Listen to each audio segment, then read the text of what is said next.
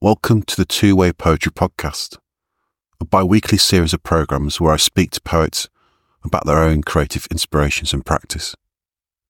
In each show, I invite a writer to talk about a poem that has influenced their own writing. We discuss the work and, in return, my guest reads a poem they have written as a response, however overtly or indirectly connected to this original piece. In this episode, I talked to the poet Elizabeth Holloway about how Sharon Olds' poem, The Blue Dress, influenced the writing of her own poem, Blue Dress.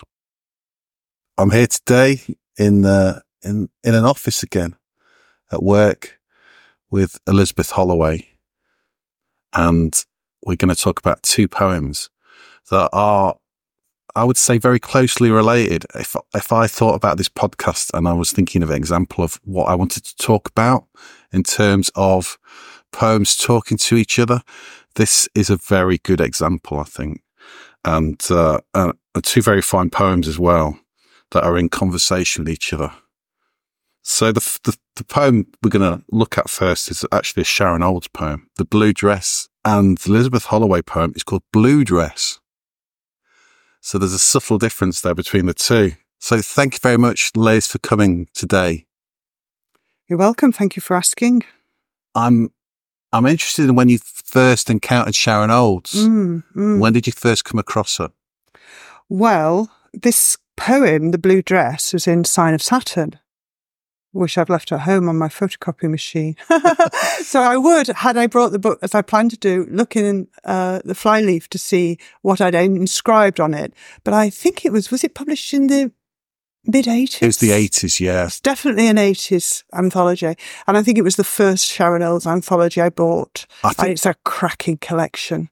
I think possibly, and I'm sure there are people out there who can say I'm, right and say I'm wrong, but I think it's the first. It's her first. Her first English book. Right. I think there's an issue around the American books. She's already published at the States. Yeah, and what actually had come out through an English publisher. But it knocked our socks off, didn't it, here when it came out? My memory is that there was lots of talk about it. There was lots of excitement. It was going places and doing things that we hadn't really encountered before. And I was very, very excited by it. So I think it was mid-80s, maybe a bit later. And I think of it contemporaneous in my own reading with reading people like Simon Armitage and Carol Ann Duffy and that sort of era, Ruth Padell, I remember. And those were the things I was reading at the time. And so I encountered this poem then. I would have been in my, 20s. Right, okay. 40 years ago. Did it speak to you differently than Carol Ann Duffy and Simon Armitage did? They did. It did. They did. All of the ones in Sign of Saturn, and especially this one, because, I'm not really keen on the term confessional poetry, but I do like strong voices, strong characters. And what I was getting from Armitage and Carol Ann Duffy at the time were voices, these absolutely fabulous personas that they were inhabiting. And I was learning from that as a new writer and trying to take on personas and voices myself. And then to encounter Sharon Olds with that little eye around which everything revolves, that stick of an eye, and thinking, wow, can you really do that? That was, for me, it was liberating and exciting. She is the poet laureate of the confessional, almost, really. I think so. However, are we in the tradition of Anne Sexton? Yeah, let's say, and Plath. Yeah, I guess. But should we be wary of connecting Sharon Olds, the writer, the person, too closely with the poetry on the page? How do we view the kind of the gap between the writer and the written? Well, I'm fascinated by this question, of course, because from my own work that I'm working that gap myself quite often. And when I talk about my I, that I write, I quite often refer to it, that I as the narrator rather than me. I would rarely talk about when I'm talking about one of my poems. So I'm creating a gap there and saying, don't for a minute assume that this narrator is the author. Please don't do that, because we don't know the gaps that there are there. There'll be bits that are fictionalized. There are bits that are rubbed out. There are all sorts of places where the writer of this poem has taken their life, but has created something else with it, this text that they're sharing with you. But don't make the mistake of thinking that this is a single truth. It isn't. I mean, I always think of poetry as a kind of alternate reality that you're creating. Yeah. I mean, it is artifice. Yeah. But the thing that you are creating is as real as anything that you live, in a way. Absolutely. In a strange sort of way. And it is creation, because for me, I firmly believe that writing is a way of knowing. It's an epistemology. I see writing as epistemology. I emerge from the process of writing knowing things differently than the person who began the poem. So when I set off, I don't know where it's going to go. I don't know what new understandings are going to be unearthed. I don't know what I'm going to discover. Now, if that is true, which I believe it's true for my own writing, that I write to discover as epistemology, then clearly it is something other than my life. Yeah. Because on the page, I have gone somewhere else that that wasn't the place I was in an experiential way. Yeah. So it is an artifice. It is a creation. It is something. And I'm always staggered by what we discover when we write and the movement that we make as people from the first to the last line, and how we emerge from it transformed, with a transformed understanding. The danger then, of course, is when you think back on, do you remember the poem of your life or the life? yeah, exactly, yeah. It's probably, the poem of your life is probably neater and more organised than the actual life itself. Yeah, I guess you're right about that. And it might rhyme as well. Which, well, our lives, order on it. Yeah, well, our lives rhyme though, don't they? I suppose that's the thing. They do. I like the idea of us finding rhymes in our lives. Could you read the poem, "The Blue Dress" by Sharon? One. You want me to read this one? Please. Okay. The Blue Dress. The first November after the divorce, there was a box from my father on my birthday. No card, but a big box from Hinks, the dark department store with a balcony and mahogany rail around the balcony. You could stand and press your forehead against it until you could almost feel the dense grain of the wood, and stare down into the rows and rows of camisoles, petticoats, bras, as if looking down into the lives of women. The box was from there. He had braved that place for me, the way he had entered my mother once to get me out.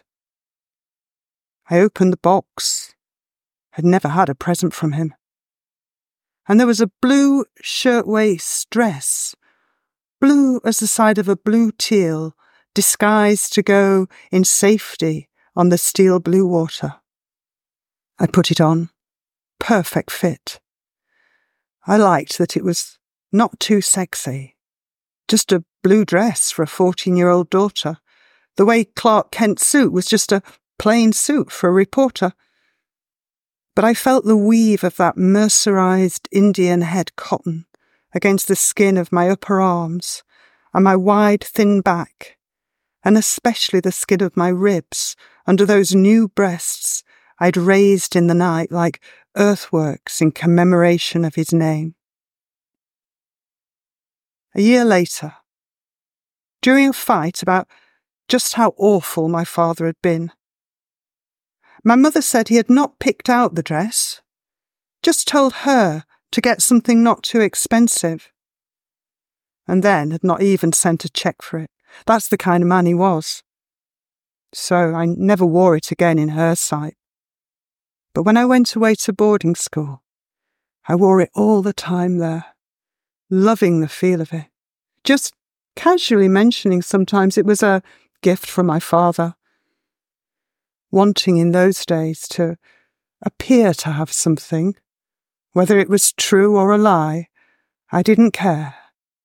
just to have something. Thank you very much.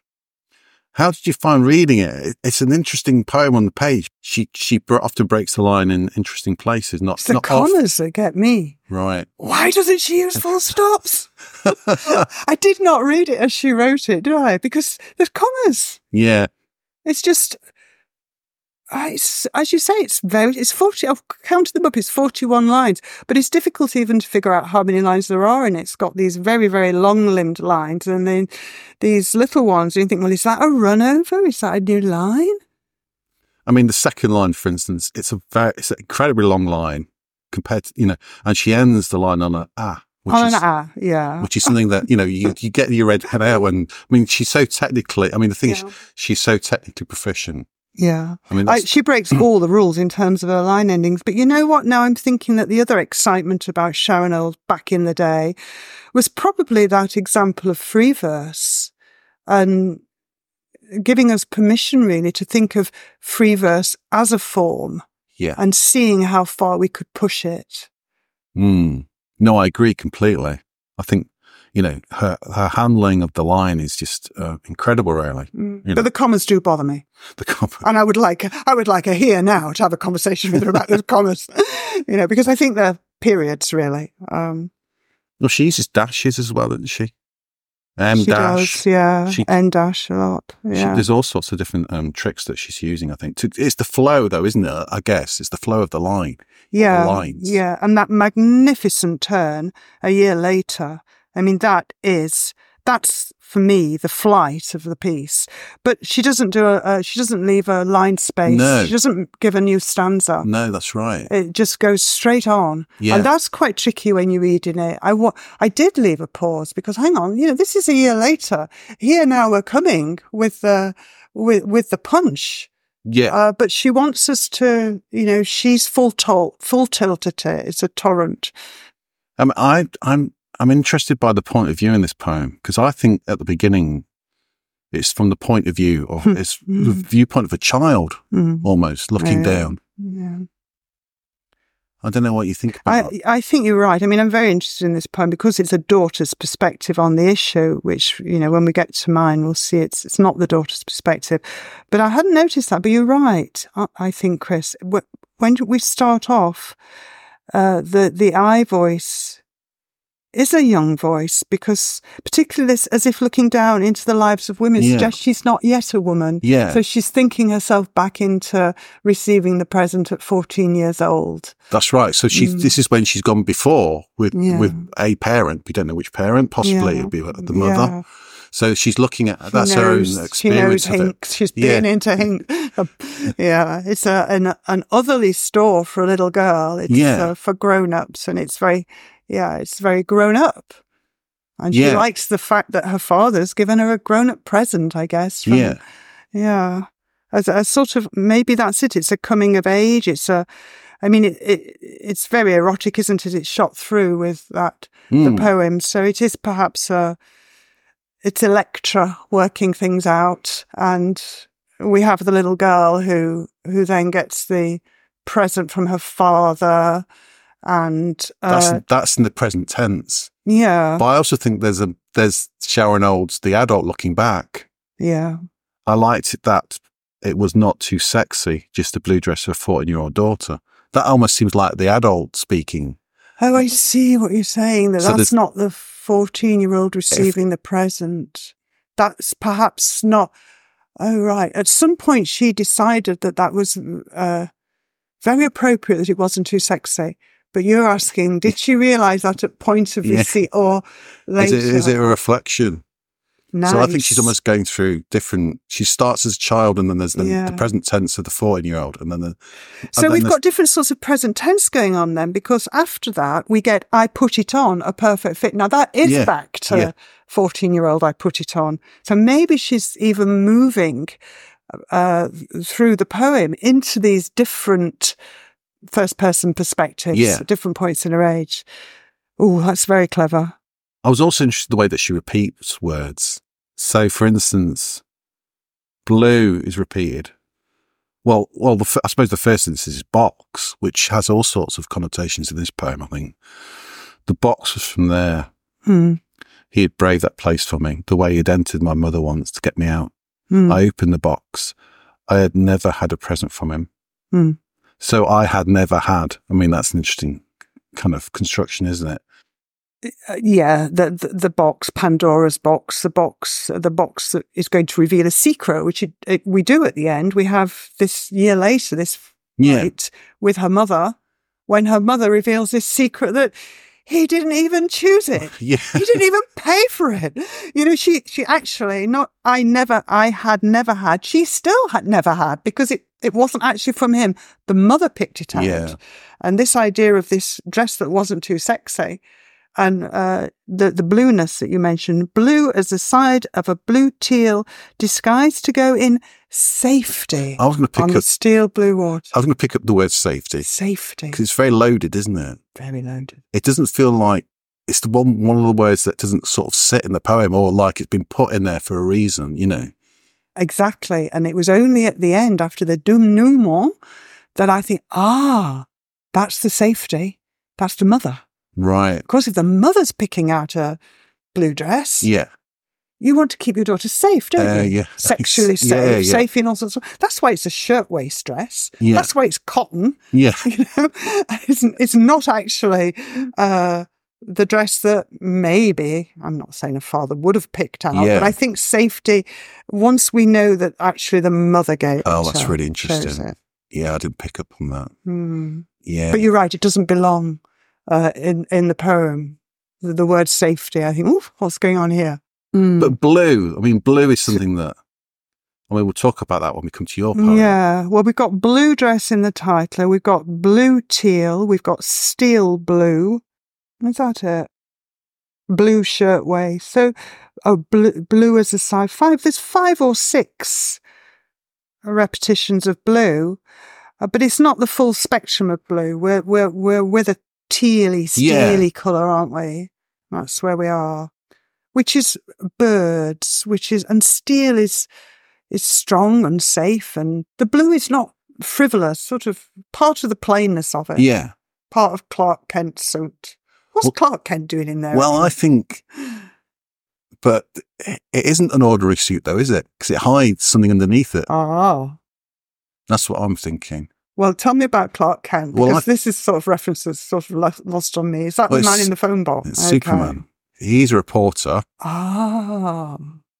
But the suit is part of him still, though. I think it's still part of Superman, because he needs the suit still to be Superman. So he goes in the phone box in a blue suit, and he comes out in that red and yellow thing. The cape. Ooh, okay. This is a dimension of the poem I've not really thought about before, I must say. So that's safety, then, the blue suit. Clark Kent's, it's a disguise. It's a disguise. So we don't actually know how powerful he really is. Yeah. So is this blue dress a disguise? So we don't know how powerful she really is. Yeah, that's what I was thinking. It's like, you know, the underneath, the things that underneath are really, is where the energy is. But and that's the sex, presumably. That's the emerging sex. Yeah. So it's a plain dress, a safe, plain dress for a 14-year-old, but actually underneath there, that the mother actually, it turns out, has picked out. But underneath there, this narrator, this first-person narrator, is actually the energies bubbling up, the erotic, the sexual, the becoming, the adolescent energy that's going to transform her into a woman, one of these women whose lives are represented by Hinks, the department store, where she hasn't yet, fully crossed over into that world yet. But, okay, so it's a transformation poem as well, an adolescent poem. And going away to boarding school, I guess, this is... I like this at the end where she does wear it as a disguise, doesn't she, as a mask. She puts it on so she can say to all her peers and girls, oh, my father. So what she's disguising is, what she's setting up is a pretend story about this close relationship with the father who actually is absent. Yeah. He's absent. It's incredible, really. Does she get, is she fair to her mother? Mm? Is she fair to her mother in this poem? Of course not. Nobody's ever fair to mothers. And this is my new thing. All these misery memoirs in which the mother, I just recently read one, gave it to my daughter. And I said, read that. I said, tell me, is this fair to the mother? Because, they get a bad press. I think they get a bad press. And I kind of get that. Because what's going on here, we're about to elect her, aren't we? There's a tussle going on for her father's. There's been a divorce. Yeah. So here's the daughter who, young girls try themselves out on their fathers, I believe, when they're practicing. It's a safe place to practice as they become adults before they go off into the world. So there's something about, at some point, I'm not a classicist at all, but at some point, the mother is a sort of rival while the daughter acts out with the father, oh, I'm going to turn into a woman and I'm going to be attractive. And so there's that process going on. There's a moment when the mother is seen as the rival because she's actually the one that her father loves. And so that's going on.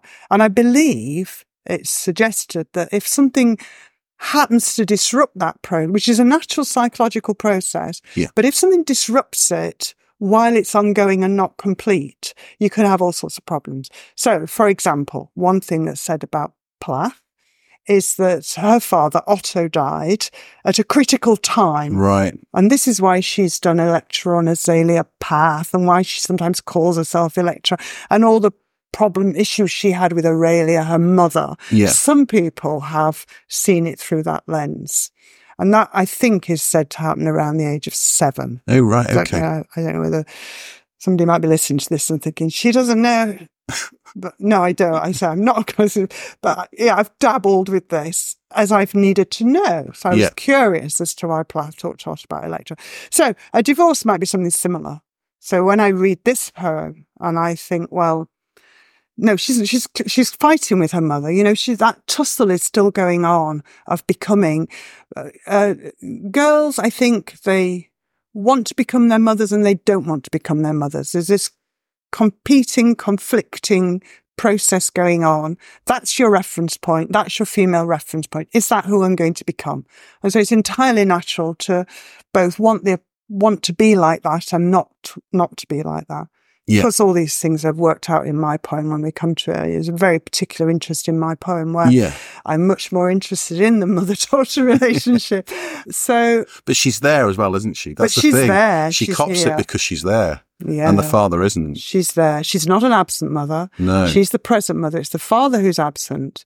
And present mothers do, I think, get this. And it's the mythology of the father as well, isn't it? I mean, she writes about that in The Father, her collection, The Father. Of course, The Father, yes. It came after Sign of Saturn. Yeah. And then, of course, in The Stag, she goes on working these issues out. I mean, she is generally far more interested in the father than the mother. I mean, well, that's an interesting task. I might go and count up and see how.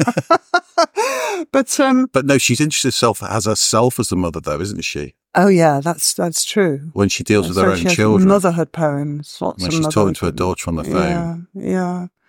So she does do the mother-daughter poems, but maybe there are more about her daughter, mothering her daughter. But here at the end, well, is she entirely fair to her mother? You could debate that. You could say the mother should never have revealed this information. Why? What was to be gained by in this moment of... But I feel for the mother. She's clearly been pushed to a limit. They're having a fight. She's flicking all her switches and she's still in this place where she hero worships her father. Yeah. And who can kind of blame her mother for saying, I bought that dress and I paid for it. And, he was a shit. Yeah. So I kind of get that, but it probably didn't help doing their relationship any good. What I've learned is keep stum. It ends on the idea of wanting to have something which is quite sad, really, isn't it? It's very sad. Whether it's true or a lie, I didn't care. just to have something. That's want, isn't it? Lacking something and also wanting something in terms of something that isn't there. But this desire for something, even if it's not true, this willingness to accept. Now I'm thinking about Sylvia Plath's poem, The Birthday Present, where there's a box and it's opened up and she says, I'll accept it. Even if it's a lie, I'll take it. So I think maybe there is a sort of a trope here of this box which is opened and might be a lie inside the box. There is a lie inside this box as it happens. But she goes on wearing the dress because even the lie is something. Yes. And she can construct herself out of that lie. And feel better about herself. So maybe this process of becoming, where we have to develop our esteem, develop our confidence, grow into somebody who can live, sometimes requires that sort of lie or that sort of construction or something to ease that way. Maybe that's part of the process. That some days we might get up and tell ourselves it's a good day, and it's a little bit of conning going on, perhaps. But it helps. It doesn't do anybody any harm. She goes around the boarding school telling the other girls that her dad bought her that dress. Not doing anybody any harm. No. But it might just be helping her develop her sense of self and esteem. But it is sad. She ends the poem very well, I think. You talk about this idea of it being one long stanza. It's a very complete poem, I think. Even with all the movement in it from backwards and forwards and the points of view that she kind of... It is. It's a splendid standalone. You've got everything there. It's just the balance that she has in terms of the sort of the through line of the poem. It's marvellous. And it's the dress that's it's the eye of the needle that she, threads the words through. Yeah. And the pacing of it, I think, the fact that in these, what I think might be 41 lines, but it's a bit debatable, the idea that within that she has managed to get the whole time frame of it, the forward and back, the analepsis, prolepsis, all hooked together with the blue dress, but to have such a story arc in this single poem awes me, really. You go away, I think, continuing to think about these relationships, this family, the mother and the father, the mother and the daughter, the father and the daughter away at school. All of those things, I think, stay with us. It's a real vivid portrait. It's complex as well. And it's never sort of giving easy answers, I think. No answers are there. I think the best poems there aren't any. Yeah. We just stop and just to have something. Yeah. It doesn't fall into that hole of trying to give us a final line that tells us something profound. She doesn't. Of course, she's a very skilled writer. She knows that it's better to leave us just on that edge there. Yeah. Yeah. Could we go on to look at your poem? To my one, yeah. Can I just say thank you for giving me the opportunity to revisit this poem? Because, how often do we go back now and go through our old collections? Exactly. And it's lovely to have a chance to just reflect on a poem that's must be, 40 years? Surely not. 30 years old? Oh, anyway, it was written some time ago. I've just moved all my poetry books, from the attic to the basement of my house, and there's just so many books that I carry that. So I remember as much as through where I was in my life when I was reading them as with the poems in them. Absolutely. Coming back to this idea of age and remembering poems as well. Yeah. So it's a bit different to novels, isn't it? I think I would never get rid of any of my poetry collections. They're all there, and we do reread them in a way that we don't always have time to reread novels or revisit them or have that same image of where we were. So it's great to be able to reread it and get parachuted back to being in my 20s. So my poem.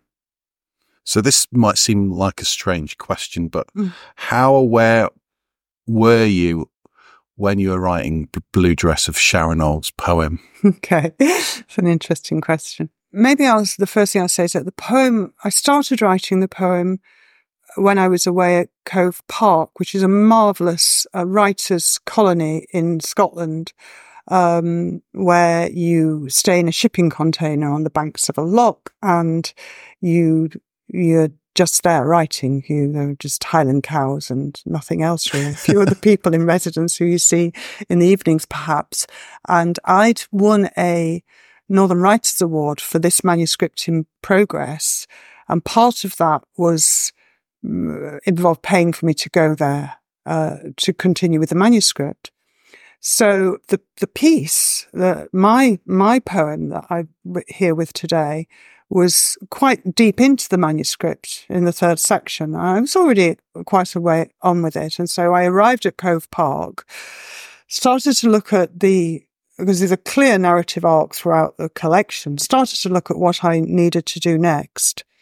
And it was this poem. So I began working on it there as sort of the next poem in the sequence, if you like. Without the blue dress, Chris and I have got a blue dress hanging up, I might say, in this office. Let's take a photo of this. Okay. Put on the website later. Okay. So I brought the blue dress in, just as a sort of prop and to to have a visual thing for the poem. But I didn't have that dress with me, when I started writing the poem. So I was trying to recall it. Right. Okay. And I was trying to write the poem. And then at the end of the first day of working on it, I suddenly remembered the Sharon Olds. I thought, oh no, I think Sharon Olds has got a blue dress poem. Oh my goodness, what can I do about this? And I thought, I can't change the colour. I know the dress is blue. And I really didn't want to change the colour. There are some things that I don't mind changing at all. Yeah. But there are some details I get very attached to. There's a lot of food in my manuscript. And one of my friends who's looked at the manuscript challenged me on one of the items recently because she thought it was a bit bourgeois. Could I change it? And I said, well, I can't change it because that is actually really important. That is a vanilla kipfel. I think it's bourgeois at all. It's just Austria. But anyway, there were some details I want to hang on to, and blue dress is one of them. Now, no internet connection at Cove Park, of course. Yeah. And I wanted to check about the Sharon Olds poem. So that evening I went up to the main centre and could get an internet connection and started Googling around for the Sharon Olds poem. And I found it and I looked at it and I thought, oh no, what am I going to do? Because there are links. There's an absent parent. Yeah. There's a gift. Yes, there's links. And at that point I had to decide really whether I was going to do an homage and work with the Sharon Olds poem and just think, by chance they're both blue dresses and by chance they have these links. So either I address this explicitly or I'm going to have to really step away from this and change the dress to a different, or do something. So I decided to have a go while I was there and play and see what I could. So I downloaded a copy and I had the Sharon Olds poem with me while I worked on mine. While I worked on mine, is that strictly true? I think I must have been conscious of it as I worked rather than working in some references afterwards. Right. But I think I worked on it during the day and it was an enchanting time, enchanted. And then I do in my notes section of the manuscript at the back. I don't know what I say, but I try to keep the notes down and the acknowledgements, but let's just see what I say. I just say in the end references, blue dress, this poem references the blue dress by Sharon Olds. So it's, yeah. You nod in the direction of her poem. I say that it references her, which it does. It does, yeah. Yeah. But in interesting ways. So does that answer your question? Yes, in interesting ways. I mean, I think we should hear it and then I'll ask you a bit more about those connections. Okay. And differences. And maybe I should say before I read it that just remind you that when we were discussing this and I said, the problem with mine is it's a diary piece. And when I say diary piece, I mean that it appears in the third section of a manuscript which has been telling a story. And so immediately before it and immediately after it are continuations of the poem, if you like. Yeah. And actually the poem after makes reference back to the Sharon poem. So what we were saying about hers, that it's a standalone piece. In 41 lines, she does the whole thing. Mine doesn't have that power. It doesn't have that turn. It's not a standalone at all. But I suppose it has the benefit of I can pace it over surrounding poems. And I also say that because the introduction, the first stanza of my poem is catch up, if you like. It's context. Yeah. Okay. Okay. Blue dress. At this point in the manuscript, the mother who is narrating the poem has been separated from her daughter, has not seen her daughter for, well, it is November actually, which is a link, although I don't state November in the poem, for 13, 14, 15 months. And there's been no contact. So I say that to make it make sense. Blue dress. The call comes out of the blue. How else? There is only the blue. It is what we have lived with. Afterwards, I am dazed by the day. I replay the phone ringing twice, the way I picked up the second time, remembering she used to do this. It's all right, Mum. It's me calling. She names a date and place, the hours she could be there. She knows it might sound crazy, too far away. Afterwards, I wonder if she heard the hesitation in my voice. I want to get something for her. Perhaps because I don't believe I am enough. Maybe to make up for birthdays I've missed. Or just to have something, whether true or a lie. Something she can't deny is a gift from her mother. Something she can hide from her father if he asks. I would need to pick out something not too expensive she could say she bought for herself, something unextraordinary, a plain gift, giving nothing away. Something to wear, perhaps. I choose Oasis, the airy boutique with a glass lobby and mirrory gallery at the top of a silver river of stairs. Thin men in hoodies and tall girls with eyeliner and ponytails peer over a chrome rail. I flatten myself against the side like a nun, try to be invisible. I braved this place for her.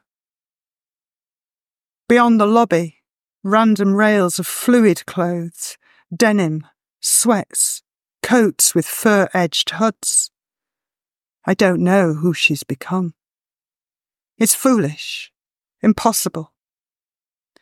As I turn to go, a rack of spare clothes, one-offs, small sizes, shop returns, and suddenly a bolt of blue in my eye like shot silk from Shandong. I run it through my fingers. The grain catches. I trace the scalloped neck to the waist, test the lay of its deep V over an inset panel, across the breasts. I push my hands inside, try to gauge the space for her ribs. In the LED light, it turns purple, indigo, delphinium, iris. Thank you very much. Thank you very much for that. I haven't read that poem before. Haven't you? No. It's always strange when we read a poem It is, isn't aloud. it? Yes. In company, I've read it aloud to myself, but the first time I've tried it. In front of an audience. Yeah. So thank you. There's, I guess one of the first things that marks it differently from the old poem is how you write it. And it's much more, I'd say, kind of controlled free verse. It's a tight free verse. Mm-hmm. You know, the line lengths are very kind of measured and Yeah. They're kind of working through the thought processes that you're going through, which are quite intricate and tight, if that makes sense. Yeah.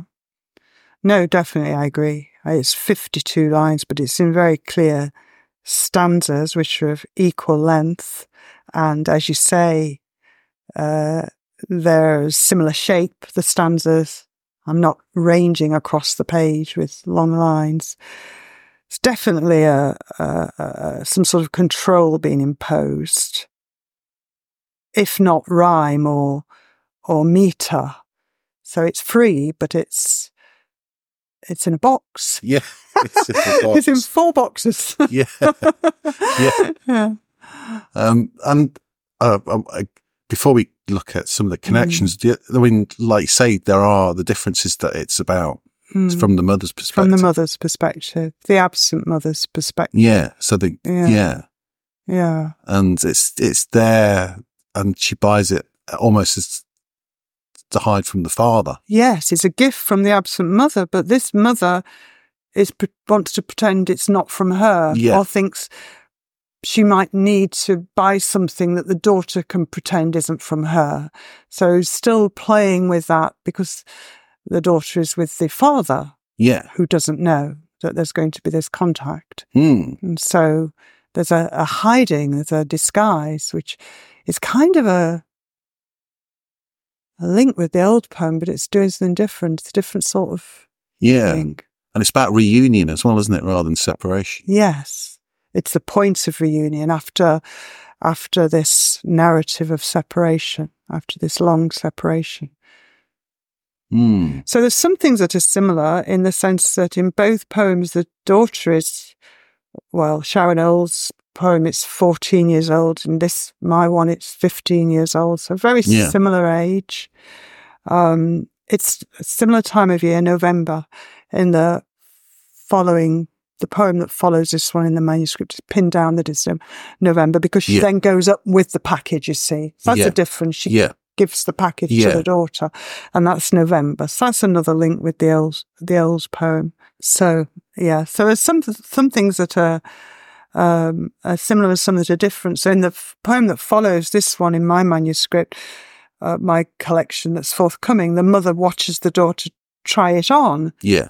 And we hear that it fits perfectly, which of course Oles got into her standalone poem. The daughter says, I put it on a perfect fit. Yeah. Whereas because I'm doing a narrative, that goes in the next place. But again, it's a perfect fit. And then you get the follow-up, because it's weird that I'm starting to talk about the following poem, but in the following poem, the mother then, they go out shopping together, and the mother buys the daughter silver pumps to wear with the dress. And the daughter picks out a black coat for the mother. So there's a sort of exchange of... And I must say that through my manuscript, food and clothes come up a lot. And I'm kind of interested in that for an absent mother, or a mother that's separated from a daughter, estranged, the performance of love, if you like, often seems to me to be through food and clothes. That the mother wants to feed the daughter, and she worries that the daughter has got the clothes she needs. So I think these are, I wasn't conscious of that at the time, but I can see that now it's done, and it sort of interests me. So the clothes theme, I think, it's very rich in poetry. There are lots of clothes poems. I know people run workshops on clothes poems, and I understand why now. They're powerful.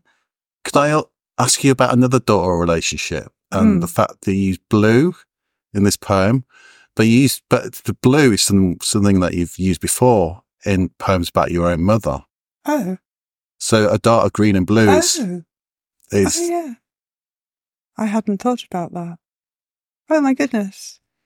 My last collection. In your last collection? What's your last collection? So that's there, isn't it? Oh, of course, yeah. There's a sonnet sequence in that collection, which focuses on your mother's illness. Focuses on my mother, and that's the daughter speaking about the mother, the kingfisher. Dark green and blue. So I've used blue before for mother-daughter. That's interesting. Thank you for that. And Days by the Day, that's like the poem where you talk about the equinox. Oh gosh, yeah, you're right. So, Wow. so the thing is, we carry around with us. We carry things with us, don't we? We carry our. I mean, that we don't plagiarize ourselves, but we have our preoccupations, don't we? Yeah. We have our associations. So you're right. In the Equinox poem, the idea of the day being in perfect balance, and then becoming unbalanced. This idea of getting some terrible news that you're going to die, and the day unbalancing like that. And in this poem, I mean, it was a bit of a conundrum for me to write, actually, because I thought, well, I mean, the manuscript, as I say, it's in 4 parts in 6 months. It's a period of 2 years while the mother and daughter are estranged. And I was very interested to see that the first 6 months really are the mother performing grief. She's in pieces. It's an absolute exploration of, what happens if your daughter disappears? Yeah. What happens to the mother? And then the following 6 months, of course, she has to live. So you can see her finding connections with other estranged mothers and daughters. And so she turns outwards, away from herself, and starts to find in the media and in various cases and in classical mythology, like Demeter and Persephone, finds all sorts of ways which help her, which strengthen her, because she feels a sense of community with other mothers who've lost their daughters. So that's in the second part. And then in the third part, we're moving towards them coming back together. But I thought, well, how do I do this? Yeah. How am I going to do this in this collection? And it was a very challenging point for me, whether I'm going to dwell on it. So I had that point of reunion done in various ways, including blow-by-blow accounts. And in the end, I thought, no, actually, I'm going to keep that hidden. Yeah. That's a private thing. Yeah. I'm not going to write in detail about that. I have to hook it onto something. And that's where the blue dress came in. That you're going to have to accept that there was a day when she got a phone call and it unsettled her. It dazed her. Well, I think what you do really well in this poem is how you write about doubt. And uncertainty. Okay. Yeah, okay, yeah. And I think that's not the tone that we've got in a lot of contemporary poetry. Is quite brash and kind of confident in its own. Whereas this mother is so anxious. And there's the anxiousness in this poem. Full of doubt. But it's done really skillfully, artfully. I'm glad you found that in it. It's such a difficult thing to write, I think. Yeah. Just having a voice that's kind of... the narrator gets a call from the daughter who she hasn't seen, who she's been in pieces about, who wants to meet. And then she thinks, I hesitated. Did she pick that up? Did she pick that up? That I hesitated. But the fact of the hesitation, what mother would hesitate? Well, of course she'd hesitate, in actual fact, because our condition is full of doubt and uncertainty and self-doubt and anxiety. And, and there's more risk, isn't there? There's more risk. Yeah. There's more risk. Okay, so I haven't seen you now for 14 months. I've got used to this. And now you want me to come and get on a train and see you. Yeah. And risk whatever is ahead. So it's a huge risk that both mother and daughter are taking in this moment. So dazed by the day, it had to come down to that. And then this speculation about why do I even want to take her something? It's not her birthday. Why do I feel the need to take a present? Yeah. And that idea of, well, if she doesn't like seeing me, at least she'll get a dress out of it. The bluntness of maybe, the mother, it is about doubt and uncertainty, which is further kind of exacerbated by going to the shop. That kind of, it's a sort of alien kind of, it's sort of this haven for the young, isn't it, almost, really? Yeah. Compared to Hinks, with mahogany rail and the petticoats, bras and camisoles. I was curious about that when Oles was writing about the department store where the father shopped, it was these very feminine garments, underwear. But in my poem, when I'm writing about going to shop for this 15-year-old girl, in a shop that I imagine 15-year-old girls must shop, although I no longer know, I'm using I now, the narrator no longer knows, because she hasn't been parenting a 15-year-old girl. Yeah. It isn't underwear. It's those Parker things that were all the rage at the time, with the fur around, and these very gender fluid clothes. Yeah. And so a completely different array of things to choose from, but equally confusing. Yeah. So, those bras, camisoles and petticoats, that's what women become then. Right. Back then. Yeah. In Hinks. Yeah. Now, this is what adolescent girls have to negotiate in terms of the disguises they put on as they become women. But it is an Oasis dress. It is. You've checked the ticket, haven't you? Because I thought Oasis you might have used as a sort of a symbol of the I'm revealing myself of replenishment, but it's not. It's just a happy accident, isn't it? Happy accident. I am revealing myself as I'll use the accurate detail if I can. Yeah. So it is Oasis. But I thought, well, that works. Because, of course, by then I was glancing at the elves and thought, the Oasis, it's all chrome and glass. So different from the mahogany rails at Hinks. So it did work as a contrast. Yeah. But I love that image of the stairs, the Silver River of Stairs. That's lovely. Can you see that escalate? Yeah. Yeah. That's lovely. Yeah. I mean, that sort of stands out because it is a kind of quite poetic line. It is. And the poem is almost like fighting against that kind of poetry in a way at times, I think. Although I think you reintroduce at the end very well. But there's a kind of almost like a sort of taciturn or kind of matter of fact kind of quality to the poem. I know. I was very conscious of that while working on this collection, actually, because there were times when, and a few people I've showed it to sometimes commented on that it was a bit prosy. It was a bit, and it's that trade-off we have to make between, if we're telling a story, if we're doing a narrative. It's a very interesting choice for me. Why am I doing this narrative as prose? Didn't need to be poetry. It didn't need to be a collection of poetry. It could have been a novel. It could have been a memoir. It could have been a film script. Yeah. Why did I do it as poems? And then if you're going to choose to do it as something that you're calling a collection of poetry, how do you deal with the bits that might come across as a little bit prosy and catch up and diary writing and how do you accept sometimes that you want a more poetic voice for something that you think, well, I don't want to airbrush this. I don't want to make this beautiful. So it's an interesting thing. But, the Elves poem, she has that kind of voice as well. The 1st November after the divorce, there was a box for my father on my birthday. It's a little bit.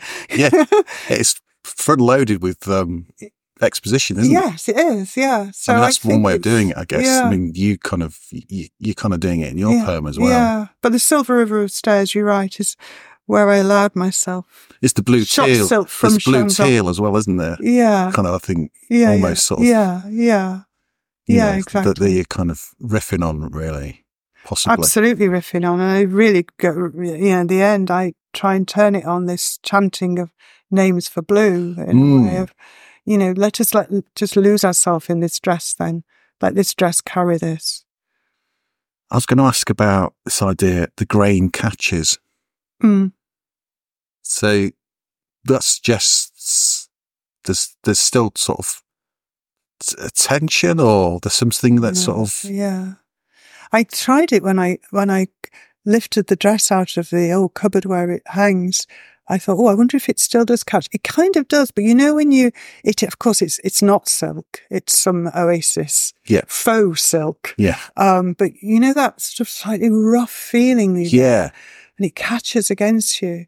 And you're right, it gave that idea as well of the uncertainty and the doubt and the trouble and the idea of things not being as they seem, that it might look like a beautiful silky dress, but actually when you touch it, there's something in it that's going to be a little bit rough.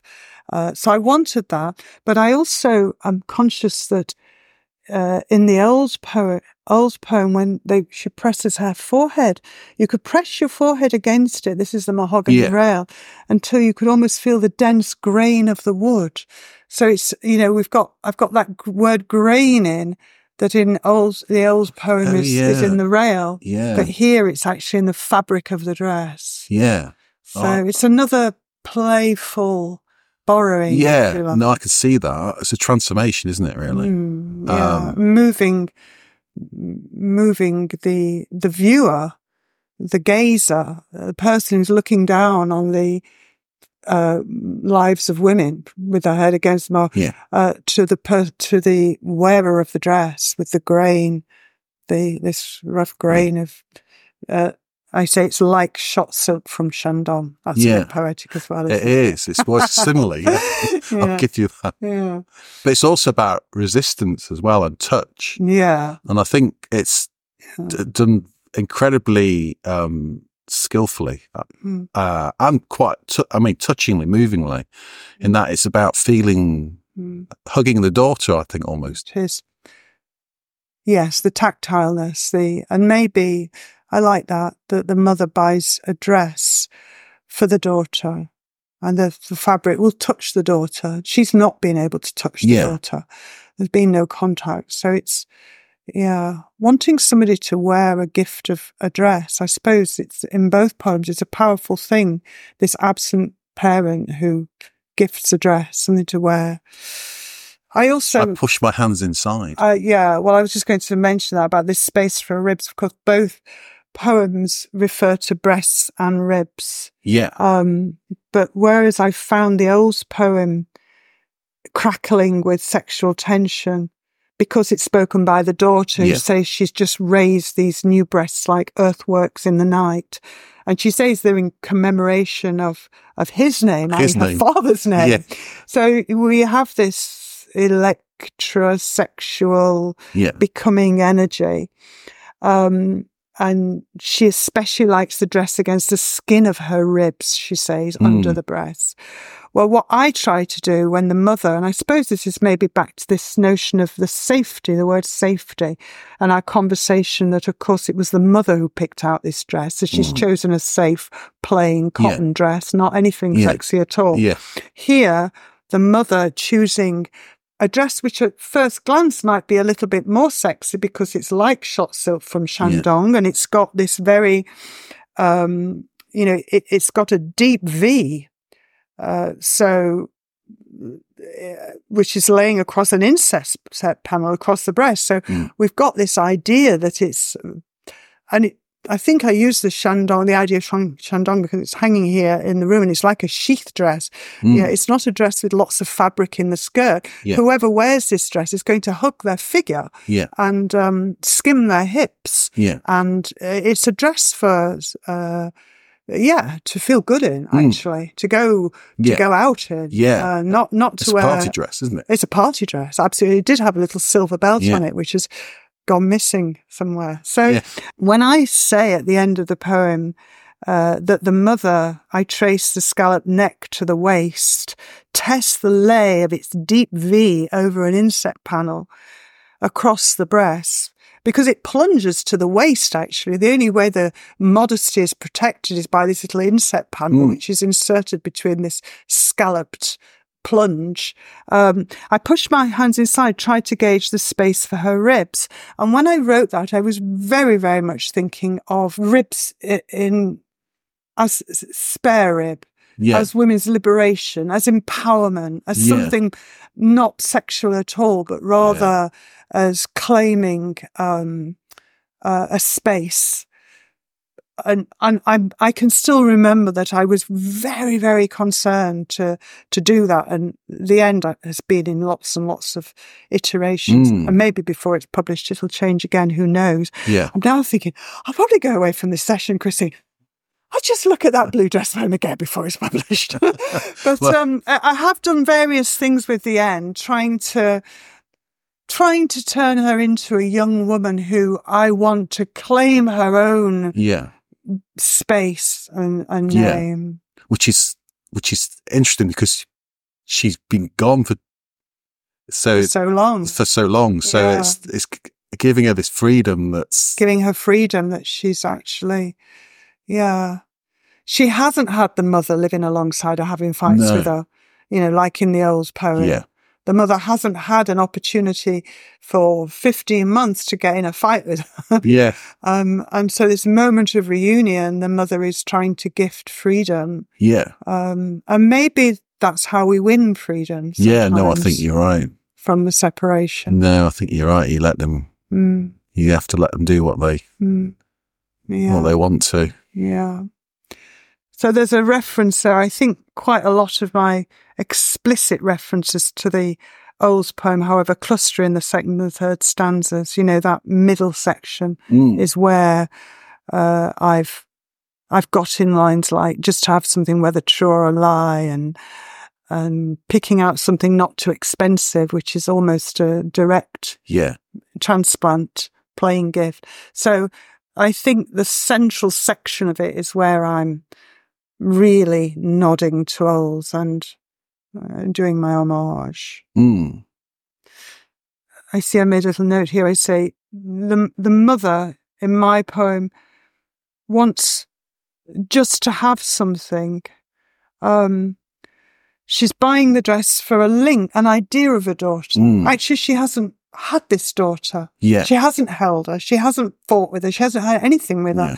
But this idea of whether true or a lie, just to have something, this sadness that we were noting about the other poem, I think why it's in my poem is because similarly I see this mother who's embarking on this long train journey to another country to be reunited with his daughter, not being at all confident that she could claim her as a daughter, actually. But buying the dress and taking it makes her feel more like a mother.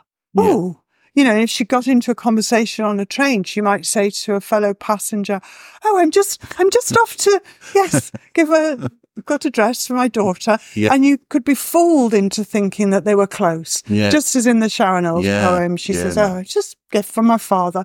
So it's the same sort of true or a lie. It's in Sharon, the daughter receives it as an idea of the father, and here the mother's giving it so that she's got an idea of having a daughter, just to have something. Yeah, no, I could see that. Sort of comfort. Yeah, no, that's very well put, I think, very well articulated. Thank you.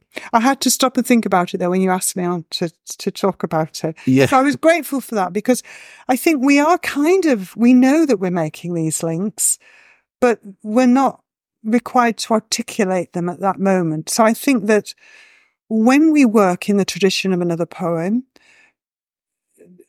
however explicitly or consciously, we do know what we're doing, but we're not often asked to articulate that process. So what I'm being able to do today, I suppose, is really look closely at it and try and find a way of not just knowing it in my head, but explaining it. It's been helpful. Good. As a sort of final question or final kind of prompt, you've talked about the first three sections. Could you say a bit about the final section? Oh, of my manuscript? Yeah. Or the poem, yeah. Well, yeah, I can. Thank you for the opportunity, because in the third section, they're finding their way back to each other. And the mother goes up with the gift. And then the mother goes back down again. And then the daughter runs away and tries to make her way back to the mother. And that's a bit of a drama. So that all goes on. And then in the final section, the gap, what I found interesting writing this manuscript was I was able to hand over to the daughter and let the daughter's voice come in because the daughter's come back. And so a couple of the poems are written in the voice of the daughter. We did try. My daughter did have a go at writing some, and we played with this idea of actually having her write her own poems, put them in. My daughter's photographs are in, and I'm hoping they're going to be able to be published with the collection. But my daughter and I actually worked very, very closely on the manuscript for ethical reasons. Yeah. So after it was done, she's been through with a fine-toothed comb and a few things she wanted out, all of which I've done. And it was a very, very good dynamic ethical conversation. And then particularly about the final poems, as I say, where her voice comes in and it's really the narrative is over to her. And we get to find out a little bit more about her perspective on the estrangement. And finally, at the very end, we were talking earlier about not having endings, not having certainty, not closing.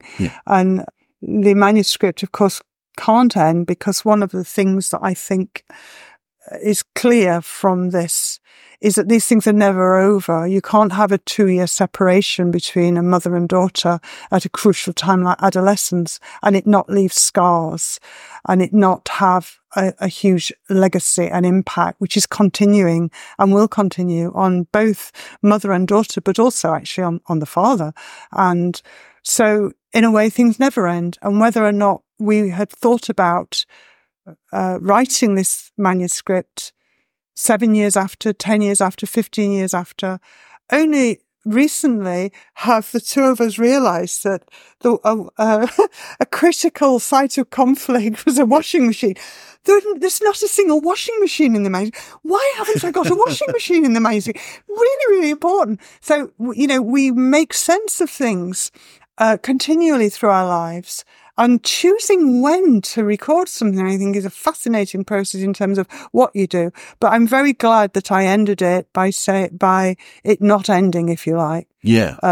And with some sort of, she's going to go on going away. There's going to go on being this dance.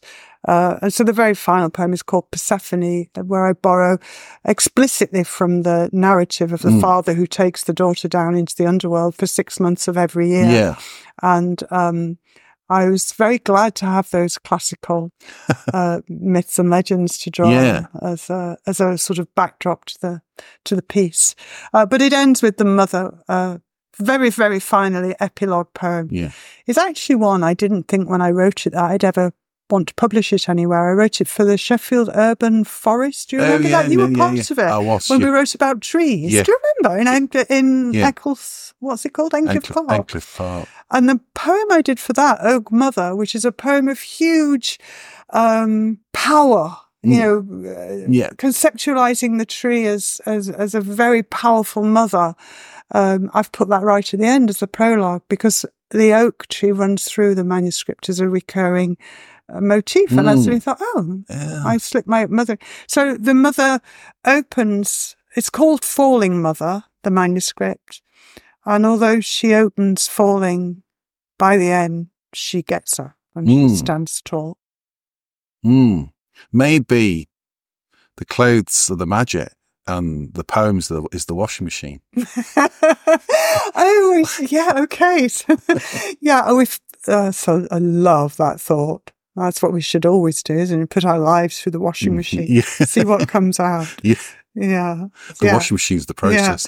But funnily enough, when she was up last week and we were laughing about this washing machine business, and I chucked some clothes into wash of hers, and I don't know if you've seen those barefoot shoes which have toes in? Yeah. Do you know what I mean? I do, yeah. She was wearing those. That's ridiculous. At some point I chucked them in my washing machine, claiming that they stinketh. Broke my washing machine down. I had to get the engineer out. And I thought, it's perfect. The metaphor continues. Now, we're in a really good place. Yeah. And the washing machine breaks down. Maybe that's suggesting that we've got some sort of closure, finally. That's karma, I think. Karma, all these years on. Yeah. Thank you very much, Liz, for coming in and talking about these two poems. I really enjoyed it. Thank you. It's been fun. All power to you. Thank you. Dr. Elizabeth Holloway, formerly Elizabeth Barrett, is an award-winning poet whose work has been published extensively in journals and anthologies. She is the author of 4 full-length collections of poetry. Her books are, in order, Walking on Tiptoe, Staple, 1998, The Bat Detector, Wrecking Ball Press, 2005, Walking on Tiptoe and Other Poems, Blue Chrome Press, 2007, and A Dart of Green and Blue, Arc Publications, 2010. In 2018, Elizabeth received a Northern Writers Award to support work on her future collection, Falling Mother. To find out more about Elizabeth's work and explore this and other podcasts in the series, go to the website twowaypoetry.podbean.com or my website chris-jones.co.uk. You can also follow me on X or Blue Sky, details of which are on the podcast website. The tune to lead us out was written by William Jones.